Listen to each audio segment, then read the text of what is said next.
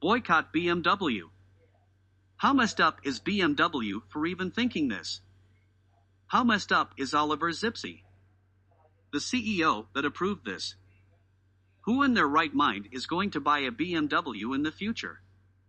The thought of knowing that unless I gift my kids my condo, they may never be able to afford one. The thought of every single thing in this world to become subscription-based is sad. Why don't we all strive to be better, do better, and use some form of common sense? This angers me to like level 10 out of 10. Instead of coming up with schemes like this here, try making some pretty cars again and not make ugly disproportioned ones. Please have a red below. Seriously, this makes me angry and upset when no one will ever own a thing. These days, no area of life seems immune to the concept of the subscription model. The music we listen to, the films we watch, the food we buy, and even our cars can all be sorted via a monthly or annual fee. Now, though, BMW is charging its customers monthly fees to use heated seats and other features that may already be physically installed in the car. Heated seats are the equivalent of £15 per month.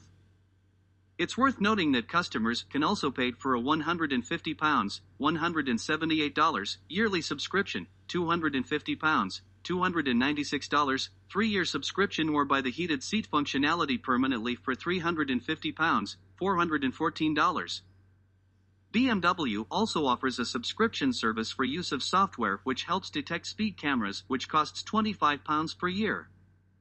You can also add a feature called High Beam Assistant, which automatically turns off your high beam headlights when there's oncoming traffic, costing £10 a month or £100 a year. Other safety features like Driving Assistant Plus, which bundles together adaptive cruise control and automatic braking, can be paid for on a monthly basis for £35, annually for £350, every 3 years for £550, or unlocked permanently for £750. That's a lot for something already installed on your car. Now, if this does not make your blood boil, then you must be also in favor of higher taxes. Maybe you are also in favor of abortion ban and Trump. A car is the second largest purchase in most people's life. Soon to be the largest purchase, because no average young person will ever be able to afford a new home. The other large part of the puzzle here is the aftermarket scene. You know damn well that someone out there will hack into the systems of these cars. They can do it to a Tesla, then they can do it to a BMW. BMW is asking for trouble here. I sure hope that Hyundai and others are watching and listening. Don't be BMW. Reach out to customers and say we oppose subscription-based options. You will gain a shitload of new customers. Now these assholes want to make option on cars to be a pay/month option? Go $uck yourselves, BMW. You should all be very, very ashamed of yourselves for ripping people/customers off. Are you going to pay for the repairs when things go wrong? I mean, if it were some car insurance schemes where you can pay and then you do not need to pay for service and all. Yeah, I may be on board. However, this is just you pieces of shit taking a bite out of your customers.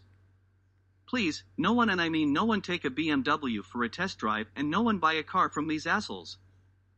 BMW and others who think this is a good idea, think again.